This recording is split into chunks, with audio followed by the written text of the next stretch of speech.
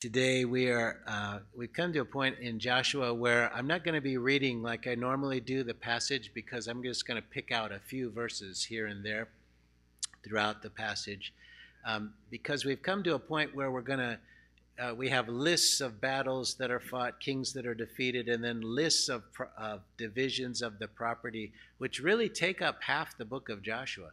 Just the distribution of the land. This tribe by lot gets this area, and it goes from this place to that place to that place, and we don't even really know where those places were anymore, most of them anyway. So it would, every word of God is inspired. But what we're learning from this, though, is something I'll explain as we go through the sermon today. So the sermon will be about Joshua 10:28 through 13, verse 1, but I'll only be reading a few of those verses in the sermon. So let's go to the Lord again in prayer. Thank you, Lord. Thank you for your word.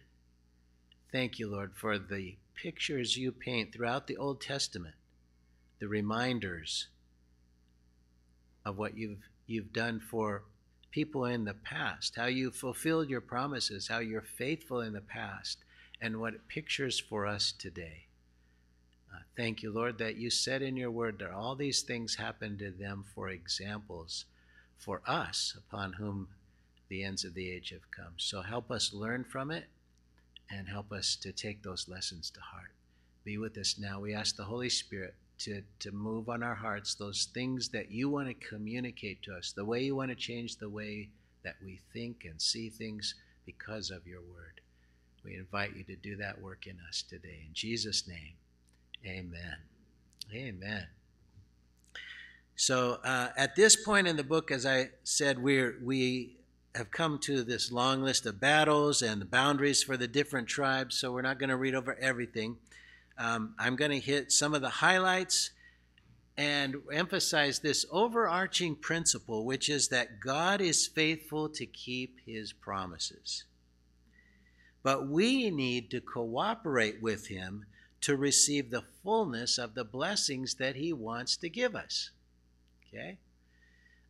God's promises are certain, but if we're going to experience the fullness of those promises, we need to cooperate with him. We can cut ourselves short from all that God wants to do in our lives by just not cooperating, by doing our own thing.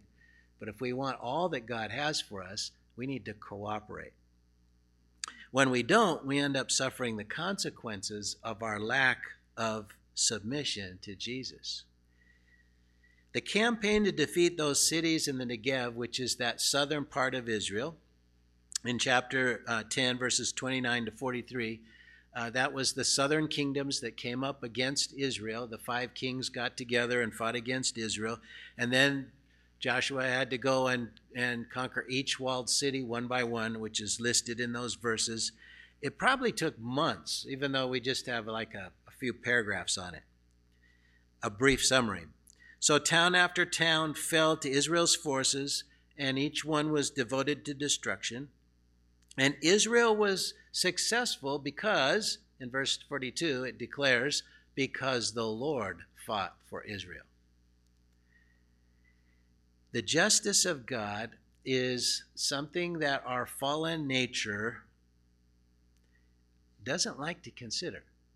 In fact, I'd written this, I always write the sermon the week before, so Friday a week ago, I wrote this sermon, and it just happened that on Friday night, this very topic came up about can God condemn people to hell? Does God really judge people like that?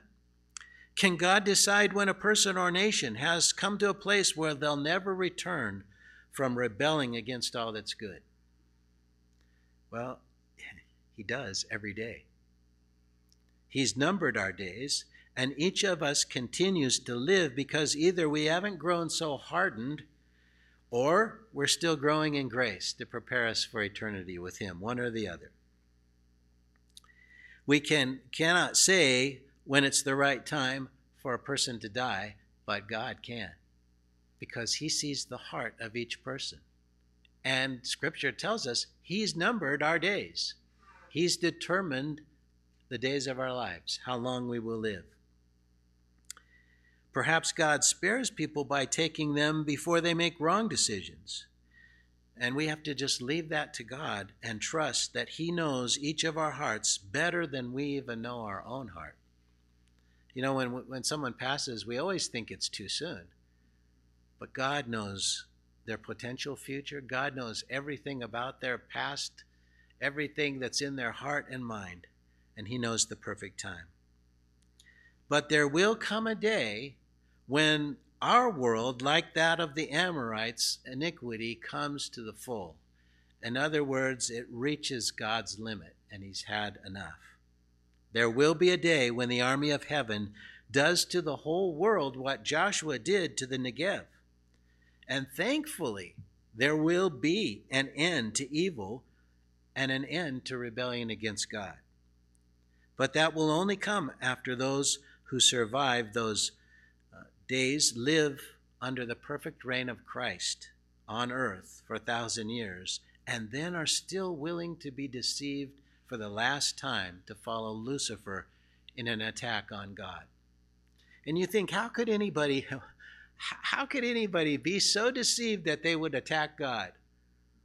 Well, how could Pharaoh drive his chariot between two walls of water in the Red Sea? It's insane. But rebellion against God really is a form of insanity. We'd like to think, as many religions and cults do, that someday everybody's going to love God. Everybody's going to receive Jesus. And that's what God truly desires. But the prophets, including Jesus, say that's just not going to happen. They predict a final battle when the entire world will unite to fight against the return of Christ. The vast majority of the world will have sworn allegiance to the Antichrist, who promises peace and prosperity, but also demands that the world worship him. He'll make war on those who worship Jesus and try to annihilate them. Revelations 13 tells us. The heart of man is desperately evil, and the Antichrist will certainly stroke all the egos of man to come and join him in his campaign. He'll present himself as the answer to all our problems, our superhero. A false prophet will cause people to worship the Antichrist and will even show miraculous signs, the scripture says. But people will not be deceived because he's so clever, but rather because he will tell them what they want to hear. He will claim that no repentance is needed, that nothing will be called sinful, except, of course, to oppose him. He will tell the world they should do as they wish and forget all those taboos of ancient religion that restrict you. Jesus said it would be like the days of Noah. At that time, the thoughts of men's hearts were only evil continually.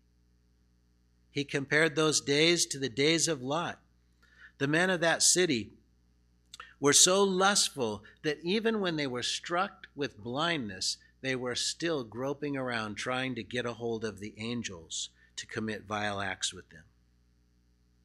The destruction by flood and the brimstone from heaven upon Sodom, as well as this destruction in Canaan of the forces that came against Israel, foreshadow the coming judgment of the entire world. We all wish everyone would see the destructiveness of trying to rebel and be our own God, but we can't make people see what they refuse to see. Jesus came to set captives free, but many prefer the enslavement to their own passions. We can be sure God will give us every chance to turn from lies to the truth, from darkness to light, but some will never accept any Lord but self. Some people even proudly declare that if God would condemn people to hell, then they don't want him as their God. Just as Rahab and Gibeon chose to ally themselves with the God of Israel, so everyone has that choice. Every city in Canaan had that choice. Even after hearing all the mighty things that God had done for Israel, they chose to fight against Israel's God. And so will it be at the end of the age. Thank God that we have bowed our knee to the King who loves us and gave himself for us. Amen. His grace helped us open our eyes, and by his grace we chose him, and now we're growing increasingly into his likeness. This section of Joshua we're in right now was about all these physical battles that took place, but it has deep spiritual roots. This was the forces of darkness against the forces of light. God's command through Moses was to tear down their places of worship and their idols. God knew Israel wouldn't finish the job, and so he added to that command that they not intermarry with those that remain in the land and not worship their gods. And that if they disobeyed, Israel would become idolatrous and deserve the same fate that those they were attacking. And at different stages in the nation's history, many did just that. And the nation eventually did go into captivity, just like Moses predicted. You can fight against God, or you can surrender to his goodness and experience his grace. It's a matter of where your allegiance lies in this spiritual battle over the souls of mankind that's raging all around us every day. Because our old nature never truly leaves us while we're in this life, we will often try to kind of straddle the fence and have a little of both worlds. We're great at justifying or reasoning things to be other than what Scripture declares them to be. We choose beliefs that let us do as we please apart from God, and then we add some worship to it. A little Bible reading and go to a Bible study now and then and maybe do a little prayer time. That's just like Israel in their later years when they would come to the temple and offer their leftovers, their lamb that was blind or crippled, to God, something that God had forbidden them to do. They'll make offerings to other gods right in the side of the temple in the future. But God is described as a jealous God. He's not jealous like mankind for selfish reasons, but instead he's jealous for our good and for the truth. When we blend that old and other religions with what Jesus has done for us, he will discipline us like he did Israel. When the Southern Coalition was defeated, then the kings of the north got together to try to resist Israel. That begins in chapter 11. And so God again encouraged Joshua in chapter 11, verses 6 through 8. He says, "And the Lord said to Joshua, 'Do not be afraid of them, for tomorrow at this time I will give over all of them slain to Israel. You shall hamstring their horses and burn their chariots with fire.' So Joshua and all his warriors came suddenly against them by the waters of Merom and fell upon them, and the Lord gave them into the hand of Israel." Do not be afraid. Repeated over and over in Scripture. This huge coalition of forces from the north had superior weaponry. They had chariots and horses. They probably even had the early iron instruments, which Israel didn't have. And yet, God tells them, don't be afraid. I guess it would kind of be like if Mexico attacked the U.S. and God was with Mexico and told Mexico, don't be afraid. They have heat-seeking missiles and laser-guided missiles, but it's okay. I am with you. That's what Joshua was facing. But Joshua had faith in God, and God and one are a majority against any force. The Lord gave the victory, and he will give us the victory in the spiritual battles we fight as well. Thank the Lord. When the Antichrist in the future is killing Christians, we need not fear. That's because our Joshua, Jesus, will make us victorious in the end. Not that we overcome him. He'll do that. But we'll be victorious in that Jesus will reign. Jesus commanded us not to fear those who kill the body, but have no more that they can do. But instead, he said we should fear him who can destroy both soul and body in hell. If we fear anything, it should be fearing our own weaknesses that will turn us against Jesus by compromising the truth and then be judged for our rebellion. But we have a promise that Jesus will finish the work that he started in us. Hallelujah. We know he's a good shepherd and he doesn't lose his sheep. But make every effort not to wander off and be in need of his discipline. I asked in previous sermons why the people of the land would fight a force whose God could part the waters of the Jordan and knock the walls of an enemy flat. Why would they resist when hailstones from heaven killed more of Israel's enemies than their swords did? And the answer is in verse 20. For it was the Lord's doing to harden their hearts that they should come against Israel in battle, in order that they should be devoted to destruction and should receive no mercy, but be destroyed, just as the Lord commanded Moses. You see, God hardened their hearts, just like he hardened Pharaoh's heart. The account of Pharaoh's resistance against God gives us a clue to what was happening in Canaan. First, Pharaoh hardened his own heart again and again and again and again. And then, when he'd passed that point of no return, then God hardened his heart. Man can yield without surrendering. And in essence, that's what Pharaoh did. He let the people go, but then he went after them with his army. If the nations, other than the Gibeonites, had surrendered and become slaves, the Israelites would soon be worshiping their idols. So God hardened the enemy's hearts because he knew that in the long run they would not change. And I believe he does the same today. I witnessed these debates, between liberal humanists and evangelical believers, and that they can beat the humanist at every discussion, and yet the humanist can walk away saying he won. When a person's beyond the point of no return and determined to rebel, God will harden their heart to their own destruction. And God's righteous in doing so. Verse 23 in chapter 11, so Joshua took the whole land according to all the Lord had spoken to Moses, and Joshua gave it for an inheritance to Israel according to their tribal allotments, and the land had rest from war. Because Scripture tells us that all these things happened to them for examples for us, we need to consider the spiritual application. We also have the promises of God, a divine inheritance. Just like they were inheriting the land, we have those spiritual promises of divine inheritance.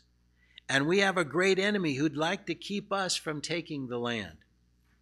He, like the Canaanites, is under the wrath of God, devoted to destruction. And like them, his heart is hardened to the point of no return. Satan's never going to go, man, I just keep getting defeated every way I go. I keep losing. God stops me everywhere. I should give in. That's never going to happen. He knows he will lose, for he has seen the mighty hand of God, and yet he attacks us again and again with his legions. However, we've been promised to be victorious, for the same power that worked for Israel is working for us. The Lord will give us the victory. And that doesn't mean we won't have battles or we won't suffer, but we will be victorious in the end. Considering the age of Caleb, we can estimate that those battles in the north took about 7 years. Unlike the battle with the southern kings, God didn't send hail to assist in the battle. It was up to the men of Israel with their swords, of course, anointed by God. We use the sword of the Spirit, the Word of God, to fight our battles, just as our commander Jesus did when he was tempted in the wilderness. We too are told not to fear, for Jesus, our Joshua, has already given the enemy into our hands. For greater is he that is in you than he that is in the world. Luke chapter 10, verse 19 and 20 says, Behold, I have given you authority to tread on serpents and scorpions. That's kind of like a metaphor for evil. And over all the power of the enemy, and nothing shall hurt you. Nevertheless, do not rejoice in this that the spirits are subject to you, but rejoice that your names are written in heaven. Hallelujah. You know, somebody said one time a brother in the Middle East was threatened. They said, we'll kill you if you don't renounce Jesus and claim Allah as your Messiah. And he said, go ahead. Then I'll just be with him. And it was like, you're not afraid to die? No. And it was like, okay, how can we threaten this guy? When you're not afraid to die, when you know where you're going, you can be fearless. We show no mercy to the influence of the world, to our old nature, and to the devil. Those influences should be given no quarter in our lives. If we cling to the things devoted to destruction, then like Achan, we put ourselves under their curse. But if we fight on until our hearts are cleared of all the idolatrous influences, we too will have rest from our war. Our Joshua, Jesus, will give us our inheritance, heavenly homes we did not build, but that he has prepared for us. Remember, he said, I go to prepare a place for you. In chapter 12, he gives us a list of all the lands the Israelites conquered on both sides of the Jordan River. Joshua did all that the Lord commanded Moses. He's a foreshadow of Jesus, who did all that the Father commanded him. However, some of the tribes didn't finish the work assigned to them. And God predicted this through Moses and warned them not to intermarry or worship their idols. We can have our own victories. Our battle is not 7 years, but since 7 represents completeness, we're to see it as our whole life. The victories we rack up over our old nature and helping others be victorious maybe could be journaled. Do any of you keep a journal? I keep a journal, and I don't write in it every day, but I write in it when God does something awesome. I had a dream a couple nights ago. It was awesome. God was speaking to me. I had to write that down. Well, what if we did like it is in this chapter here, and we wrote down the victories that God has given us in different situations? Like for example, July 1st, 2019, victory over the temptation to lust, when the king of sexual fantasy was put to death at Slide Rock State Park. Or 12/12/20, victory over greed, when I obeyed the Spirit and gave money to this guy John to help him with his rent. There the king of greed was executed in Cottonwood. Or March 1st, 2021, victory over selfishness about my time, when I gave the day to help Jim work on his house. There I slew the king of my free time. You get the idea? Through verse 6, we have this list of every victory on the east side of the Jordan while Moses was still living. And then from verse 7 to the end of the chapter, the list of the kings that Joshua conquered are covered. And that concludes the first half of the book of Joshua. Chapters 13 to 21 is the second half, the distribution of the land to the tribes. Chapter 13 focuses on the land given to half the tribe of Manasseh, the tribe of Gad, and Reuben. The chapter begins with the need to divide the land before Joshua dies, because all the people really respected the anointing on Joshua. There wasn't a great leader who followed Joshua, so the tribes could have ended up fighting over the land if it wasn't divided while Joshua was still living. We're told that the entire land had not yet been conquered. The people that were left in the land, the Philistines and others, are going to cause most of the problems for Israel's future. One group, the Philistines, who live along the coast, had moved there from Crete originally and had pushed out another people group, the Avavim, and they're going to be the major trouble for Israel. When we come to Christ, we have some mighty victories that start our new life in Christ. We realized our need for forgiveness. We accepted that we have a fallen nature, and we surrender our lives to follow our captain. We often begin by giving up some obvious things that held us captive. It may take some time, but with God's help, we prevail. But then we read the scripture that there's more land to conquer. In chapter 13, verse 1, it says, "This is the land that yet remains." In other words, there is still area to take. And we find that we've been given inheritance, just like the Israelites, and that we have to go out and take it, knowing that God goes before us.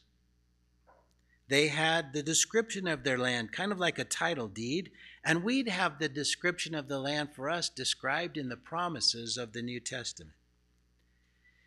It's a covenant that, first of all, guarantees eternal life. It doesn't just mean living forever. It means being in a right relationship with God and communing with Him forever.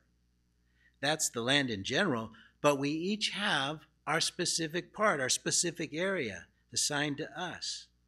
The land that remains to be taken is our calling and our gifts within our life or land. But let's first look at claiming the land of a right relationship and communion with God, because this is where it all begins. Remember, the first thing they did when they got into the promised land was to circumcise the males. All who hadn't been circumcised in the desert entered into that covenant of circumcision.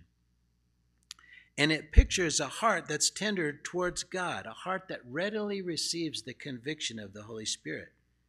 This was an outer sign of their covenant, just like baptism is today. We're going to have some creek baptisms on Easter after the Easter service. So please pray that the weather is warm. I'd appreciate it. Baptism declares we've joined ourselves with those who follow Jesus. We're in a covenant relationship with Jesus. And it makes us vulnerable, just like it made them vulnerable.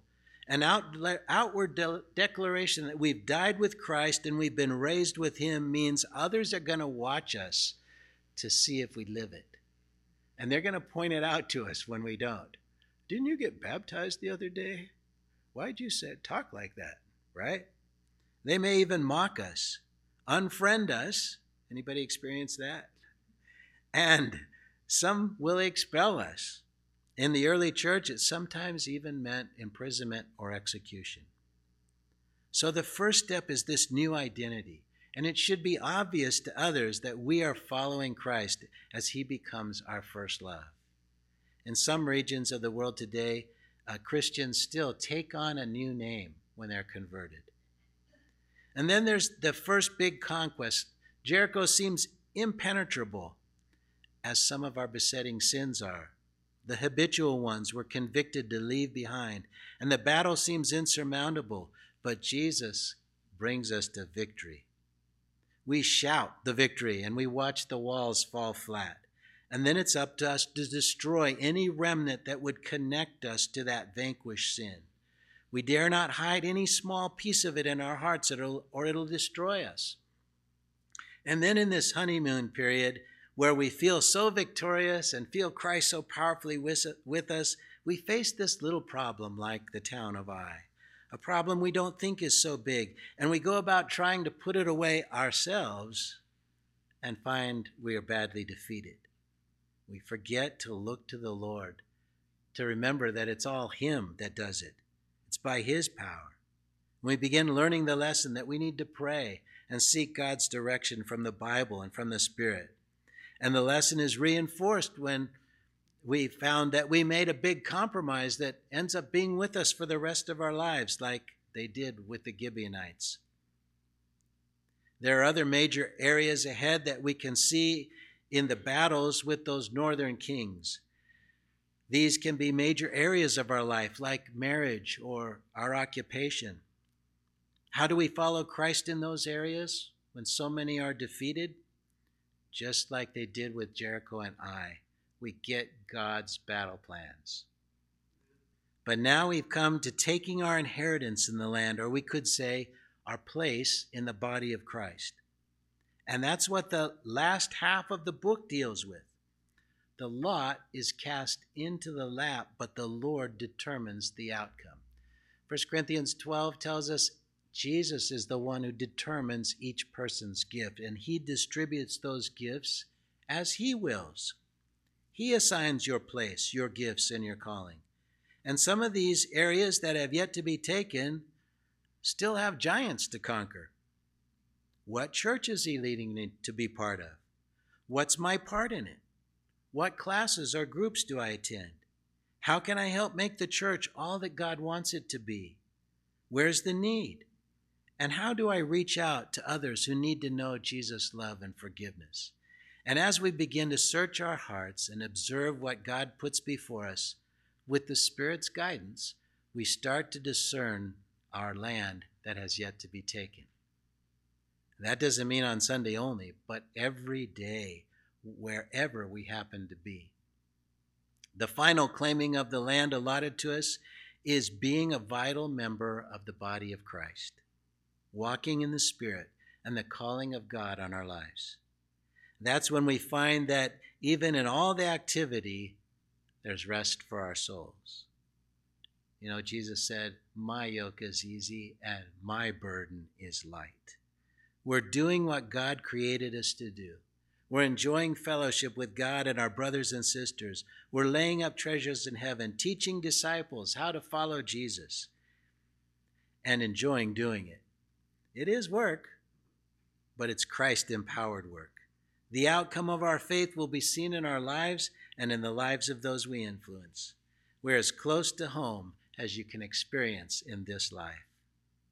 Dear brother and sister in Christ, how much of your promised land has yet to be taken? Have you sit down and done an assessment or prayed and asked the Lord to show you, do you have something more for me, Lord?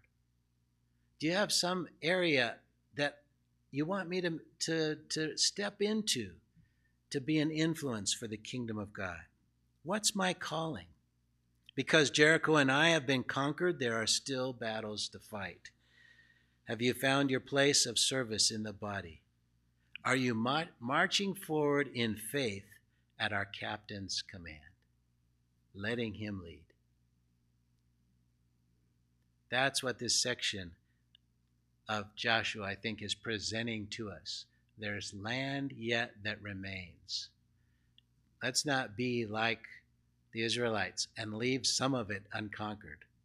Amen. Let's go all the way and give God our all. Amen. He deserves nothing less. Amen. Amen. Let's close with prayer.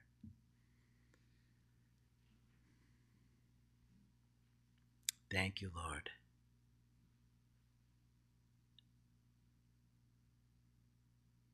Lord, thank you for the lesson in this section of Joshua, that there remains land yet to be taken.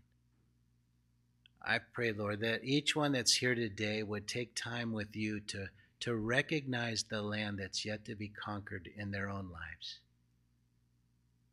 All for your glory and because we love you, not because we have to or because it has anything to do with our salvation, but because you want to bless us with it. You want us to experience all that you have for us, all that you've promised to give us. So, Lord, guide us into our gifts and calling. Guide us into our individual places of ministry and influence. And help us, Lord, to walk ever closer to you. Eyes always beholding you, that we might be changed from glory to glory as we serve and love you.